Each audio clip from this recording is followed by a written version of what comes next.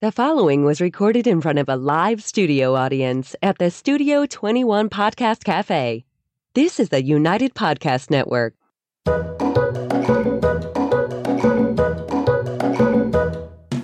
Welcome to the Quirky Dog Podcast, inspired by some of the quirkiest dogs you can ever imagine and the owners who love them.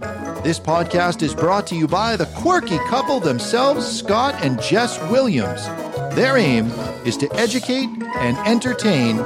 Here's Scott and Jess. Hey guys, happy Wednesday. We are coming to you live from Salem, New Hampshire, and today we are going to talk about running with dogs. That sounds like we have a lot to say about it, but very little of it will be of value.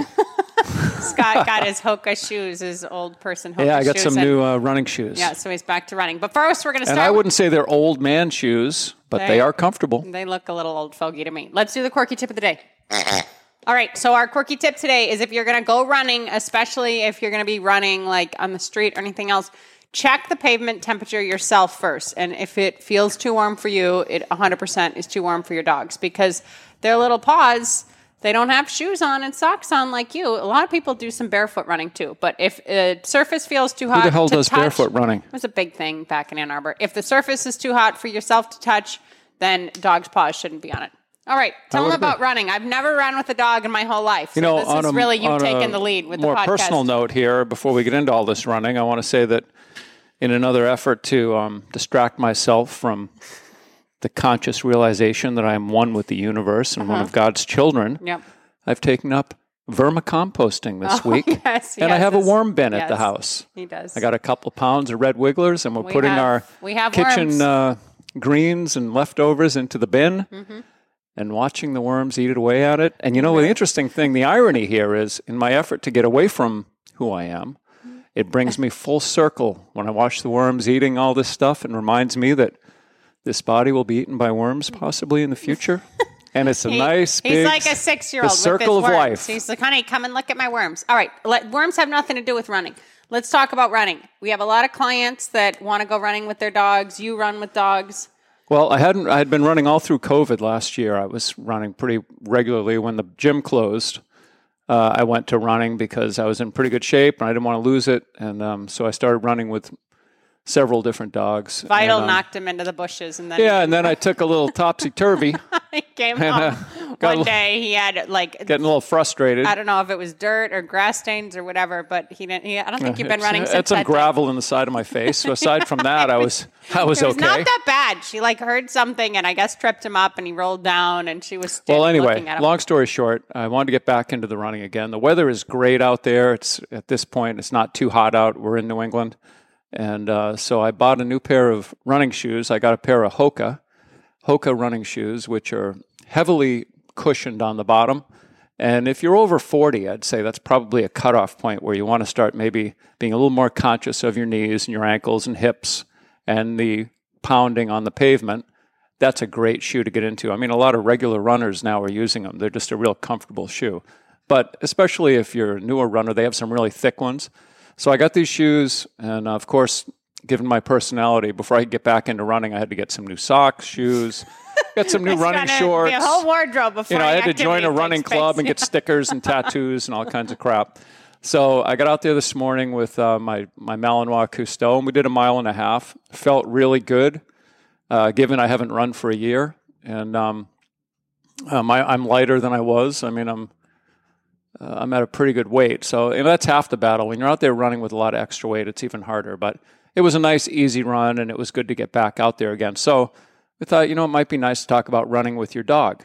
You always say running is an extension of healing. It is, and it can be. If your dog knows how to heel, then the act of jogging should be an extension of the healing for your own safety so that dog isn't under your feet and possibly having you, fall. Do you think that should be a precursor to anyone that runs with their dog? Not necessarily. Have loose-leash walking? No, if you have a dog that doesn't know how to heel, let's say you go for a walk and your dog is always out in front of you.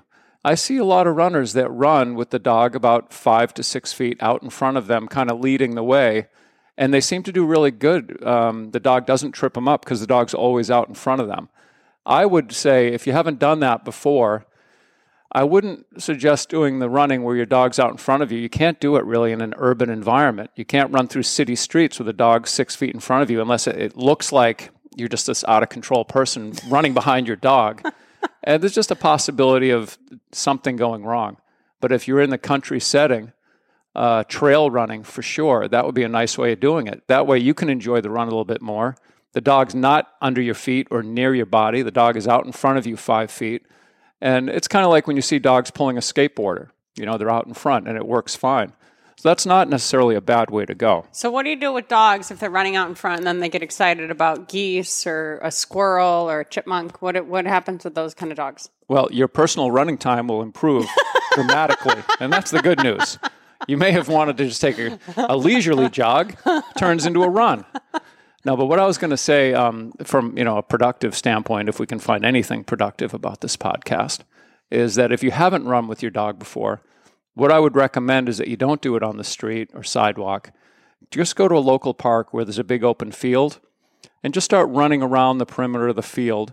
Take a look, see that there isn't a lot of distraction, there isn't dogs and a baseball game going on, but just go to a quiet location like that and get a feel for your dog and work out the quirks so that you feel comfortable running with your dog in a way that neither one of you is going to get hurt, you know? What about dogs that want to mark on everything and stop during the run? How do you address that? Well, when you're moving at a good clip, because there's going to be a lot less of that stuff going on because their nose isn't on the ground. So that's not really, I don't think, a big issue. I've never had that issue. If they go over, well, your dogs also know how to walk on a leash, or pet dogs that you run with know how to walk on a leash somewhat before you run with them. So if they go to leave to go pee, you just keep running? I mean, obviously, you're going to potty the dog before the run. Well, it's not running if you're stopping every 10 feet and the dog is friggin' peeing on something. That's called quick kind of walk and stop, I guess. But no, I mean, jogging it's not necessarily running, and I'm not a runner. I'm a jogger, and I'm just plugging along. I mean, someone that walked quickly probably could just keep up with me while I'm jogging. But just get into a rhythm, and I tell people that if you're a runner already, you're probably not going to want to take your dog because it's going to interfere with the experience that you're accustomed to. So if you're going to take your dog, you're doing it for the sake of your dog and you together because it is going to slow you down. And you have to be conscious of your dog. Yeah, I noticed that last year. I took like 3 minutes off of a 3-mile run just by not having the dog with me because I didn't have to think about the dog. You know, when traffic goes by, it's not a bad idea to move to the side of the road and stop. Keep in mind that when you're running with a dog, both of you are kind of prey for other dogs if you're running by people's yards. And that's another thing I would recommend, that if you go for a walk or a jog and there's certain houses you go by where the dogs bark every time you go by those houses, taking your dog for a run, that's probably not the best route because it's just going to turn into some kind of stressful situation with dogs lunging, on invisible fences and all that kind of stuff. So I would suggest finding a route that doesn't have a lot of other dogs on it and stuff that's going to make a problem for you. If there's only one house and a yard full of dogs that blows up, another way to counteract that is maybe you have just a quick area where you rest or walk or whatever during that, because you're going to have less prey just walking slowly than running too. I mean, obviously you want to get past quickly, but be conscientious of that if a dog is excited and maybe gets loose and is chasing you, you running is going to enact that. So stopping and slowing the movement will help that. And it's the same thing that Scott says if a dog comes up to you when you're just walking or standing. If you body block your dog, the strange dog, and you're in between and then your dog's there, you're going to create a safety barrier there as well. Yeah, when you're running, I mean, if the dog is loose and they come up, you're going to create possibly a chasing situation where they're coming up behind you, and then that can turn into possibly a nip on your calves or on your dog's butt, and you don't want that stuff happening. And then if your dog has a lot of prey drive and vehicles are coming by, motorcycles, bicycles that tend to get your dog worked up, as they're approaching, I would just pull over to the side, stop, make your dog sit, give him a treat, reinforce that sit, wait till that prey object goes by, and then start jogging again. Don't just try and power through crap that you're getting all stressed about, because then the dog knows, oh shit, mom's getting stressed, dad's getting nervous, and then they lunge at a car tire and you're freaking out, screaming and all that stuff. And if you have these issues, train them separately. You're not going to be working on them throughout a run. You're going to be working on these issues during training, and then your running is going to be an extension of the training that you've done in these more sterile environments where you're actually focusing on the dog and have treats and have all these different things. One thing I wanted to talk about was running with young dogs. Oh, well. Because that comes up a lot. Yeah, I just finished training with a puppy that is just 5 months old. Super nice little, what was that? What's the breed? Brittany. A Brittany Spaniel. Really nice dog. And the woman asked me when she could start running with the dog. And I said I wouldn't do any running with this puppy until the puppy's at least a year old. I mean, you can go out and let the dog run around in a field and throw a ball or do some fun stuff. But structured running on pavement is pretty tough on the joints, especially of a dog that hasn't physically matured yet. Those growth plates are open, and I've heard, and it could wind up being a hip dysplasia issue later, and I don't know how strong that is connected. Running a puppy on pavement as before it's developed, and then hip dysplasia as a mature dog. But I do know that breeders love to blame the owner of the puppy for hip dysplasia. Everyone's blaming each other. But for the sake of having a healthy adult dog, don't do crap that could possibly compromise it in any way while it's going through that period of developing physically and emotionally. So that being said, with a young puppy, let them play on the beach, in the field, throw a ball, let them, it doesn't take much for a puppy to get that energy out. And then they're sleeping, growing, energy burst. And that's it. It's not like you don't want to take them out for a 3-mile run. Yeah. And that being said, the woman of the Brittany that asked me about this told me that she had a friend with a husky puppy that she took for a run, and the dog overheated and died from it. So that's really friggin' brutal. You have the heat issue too.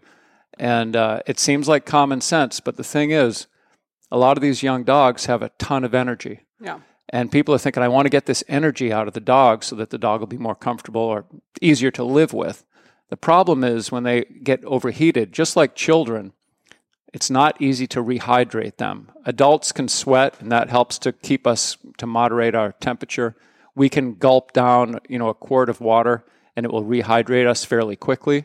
But with a child, they can't just drink a lot of water and rehydrate. Their body isn't matured to that point yet. And with puppies, it's the same thing.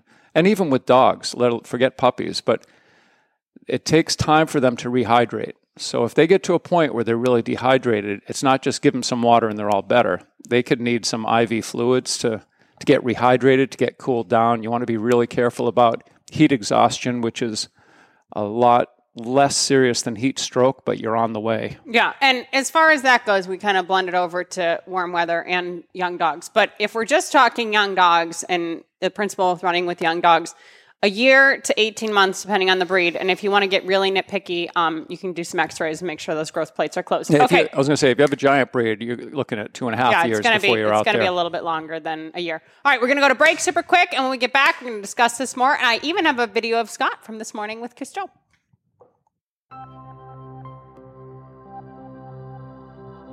Does your dog lack self-control? Are you looking for some answers? Would you like your dog to be calmer? Does your dog lack confidence? Canine Mindshift. Enroll in a free course today. Simply go to caninemindshift.com. That's caninemindshift.com.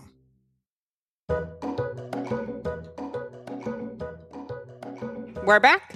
So one thing I want to talk about was gradually increasing the distance and all of these things, endurance, duration, everything else. So Scott talked about he started running again this morning, knowing my husband running now will be a thing. He'll be running daily for a few months. This is just how Scott does things. And worms. Yeah. Running and worms. He's going to be listening to worm things while he's running with the dog, all this other stuff.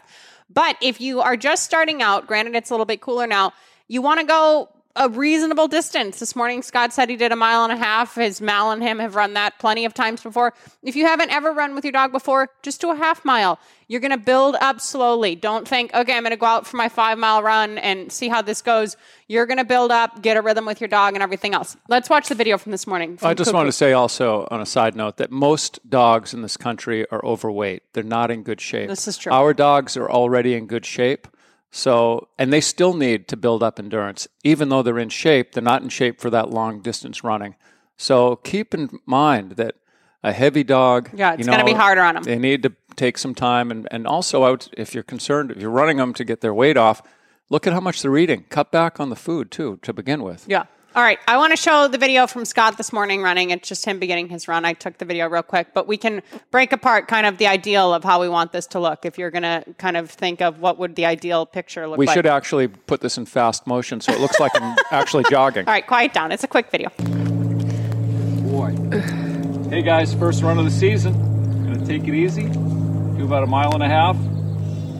Got the new Hokas. Woo! You ready? Here we go.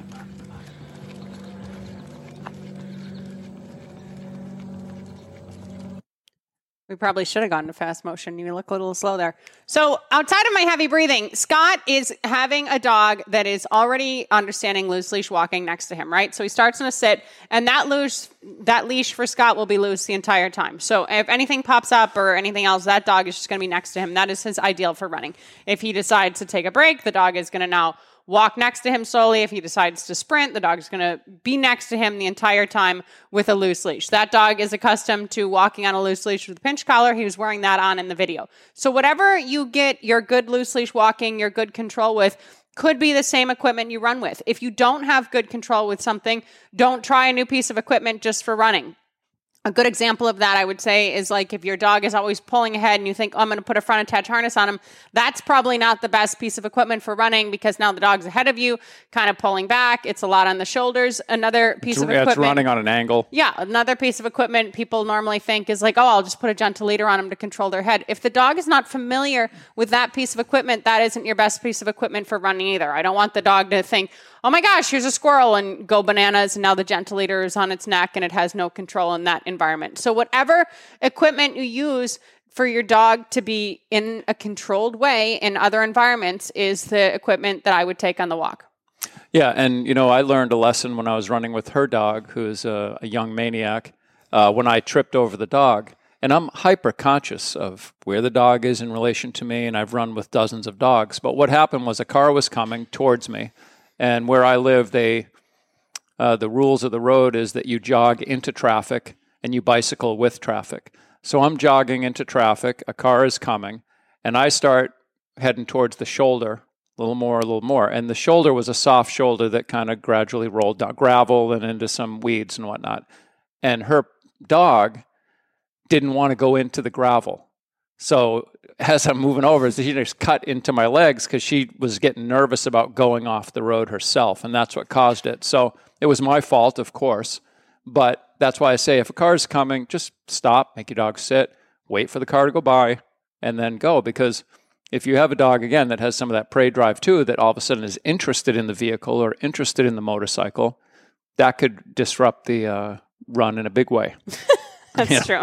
And at that point, when Scott was running frequently during COVID, I wasn't quite sure like how much was enough or anything else. So I actually wrote Bobby, she's been on the podcast. She's a big fitness person, Bobby Lyons. And she said the rule of thumb for an adult dog that's of a healthy weight, like Scott mentioned, and everything else would be maximum of like 3 half-an-hour sessions on the pavement per week. And you were doing probably 3 to 5 miles at that point. You guys were running a lot, but he would, get whatever amount done within a half an hour. So be mindful of that too. And running on the street is much different than like Scott talked about trail running, or even some people like to run on the beach in the sand. Whatever that surface is, it affects the dogs differently, just like it affects you differently. And they don't have cushy Hokas on underneath them to help their joints. So be conscientious. If you're a sidewalk runner or a street runner, you're limiting that amount of time of the pounding, because no matter how old the dog is, can be a lot on their joints. Yeah. And, that being said, if you break a dog in the right way and take your time, they can actually get some great endurance on them. And And I have a client that is a runner, and she runs with her dog like almost every morning, certainly 5 days a week. And she does 10, 12 miles with this dog every morning. And when I first heard that, I thought, shit, that's kind of a lot of miles. You think, is your dog okay? The dog's totally fine. I mean, the dog gets back from a 10. I've done a class with her, 2 hours after a 10-mile run that she did. The dog's totally normal, totally recovered. So but she's a runner, and she broke that dog in over time. If you take a dog out and do 3 to 5 miles that has not run before, you could really put that dog's health in jeopardy. I would just be concerned about it. You're just going to build up slow, and you're going to be mindful. You can keep a little running journal. She also had a border else. collie. Yeah. I mean, it was a very, ready to light dog with high energy that, and the lighter frame dogs, it's easier on all their joints because they're just a lighter frame dog than the more stocky, bull breeds are a little heavier. And you can consult your veterinarian. Some people have like rehab vets now. You can consult them and everything else. But the most important part of the dog's physical self, in my opinion, is even muscle mass. So what's really important is, yes, obviously you don't want to see that the dog has a hitch or anything else. But if the dog is measuring evenly on the front end and on the rear end, that means that it's using its body somewhat, it's evenly distributed. So that's really important, because if the muscle mass is going to be higher on one side than the other, then it's overcompensating. There could be a weakness and everything else, and that could turn into a long-term injury. So running, if you are a runner, I am not a runner. I go walking with Bug with weights, and I go power walking. She gets injured just walking. That's not nice. I was breathing kind of heavy just holding we do the have camera, a client. though. We have a client that is a 3-legged dog that runs with her dog. Yeah, also. They come in all shapes and forms. But if you are a runner and you think, wow, I want to do this with my dog, Scott mentioned the weight thing. That's a huge point to start at. Having the dog of a healthy weight, decent muscle mass, decent exercise regime before you start is great. And then you want to look at, okay, where am I going to go? What kind of control am I going to have? All of this stuff. The way that Scott runs when he runs with pet dogs or our dogs or anything else, if he needed to make a left turn out of the blue, any dog would make a 90-degree left turn while he's running, and he could just cut right into them, and they'd understand to stay next to him. Unless it's her dogs, then I'll fall into the bushes.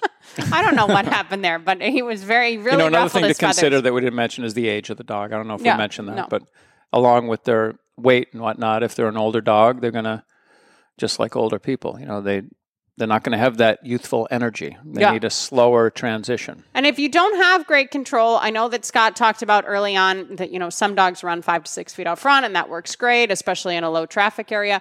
If you're just letting your dog run as fast as they can to get energy out, when there's no control at all in the activity, that's not necessarily the best way to approach it either. So if they wouldn't be running with their dog if that were the case, right? Some people that are athletic think, oh, we're just going to go and this is going to be great. So if you absolutely have no control, or you have these triggers where other dogs or small prey or bikes or something else is a problem with your dog, get some training, get some control in just a situation where you're walking, you have a loose lead, you can practice heeling if that's something your instructor teaches. Hopefully, who knows what dog trainers are teaching nowadays. And then like Scott says, that running is actually an extension of your heeling. So that extension of having control on a leash without having to wrap it all around your hand and pull back the whole time becomes now a dog running next to you, and you guys both enjoying it. Yeah, and I would start, if you haven't done it before and your dog doesn't have a lot of training, start on the grass. Find a nice open field that's cut that you can run on, because I can remember even the first time I took a dog bicycling, I went to a big park in the grass because this dog was pretty intense and I just didn't want to have any problems. And I was right in trying that, because I'm riding around. I had one of those, what do you call this thing? A springer attached to my bicycle, where you hook the dog onto this like a U with a spring under your seat, just so it has a little bit of give back and forth when it's running. And I'm buzzing along on my bike, and there's these 2 guys about 25 yards ahead of me, but playing Frisbee. And the guy whips a Frisbee, and my dog sees that and shoots across the front of my bike. And I went over and landed in the grass. And the 2 guys came running over. Are you okay? And I'm like, yeah, no problem. I thought something like that possibly could happen. And so, nobody got hurt because I was on the grass, Yeah. And it was a good bad practice. to be downtown LA for that. Yeah. So if you haven't ran with your dog, but you want to, consider some of these suggestions. A lot of people really enjoy running with dogs. A lot of people in Maine run with dogs. And Scott, he's back to running, and I'm excited about it. Your dogs are going to love it, and you're going to love it. In the new shoes. He didn't wear them. Yeah. I mean, some people, they're fashionable. They walk their horses. I mean, so they could jog their horse too, I guess. It's a whole new way of living up in Maine. Thank you so much for joining us, guys.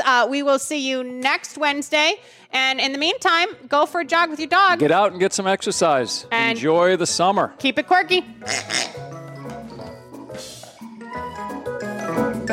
The views and opinions expressed by the hosts, guests, or callers of this program do not necessarily reflect the opinions of the Studio 21 Podcast Cafe, the United Podcast Network, its partners, or affiliates.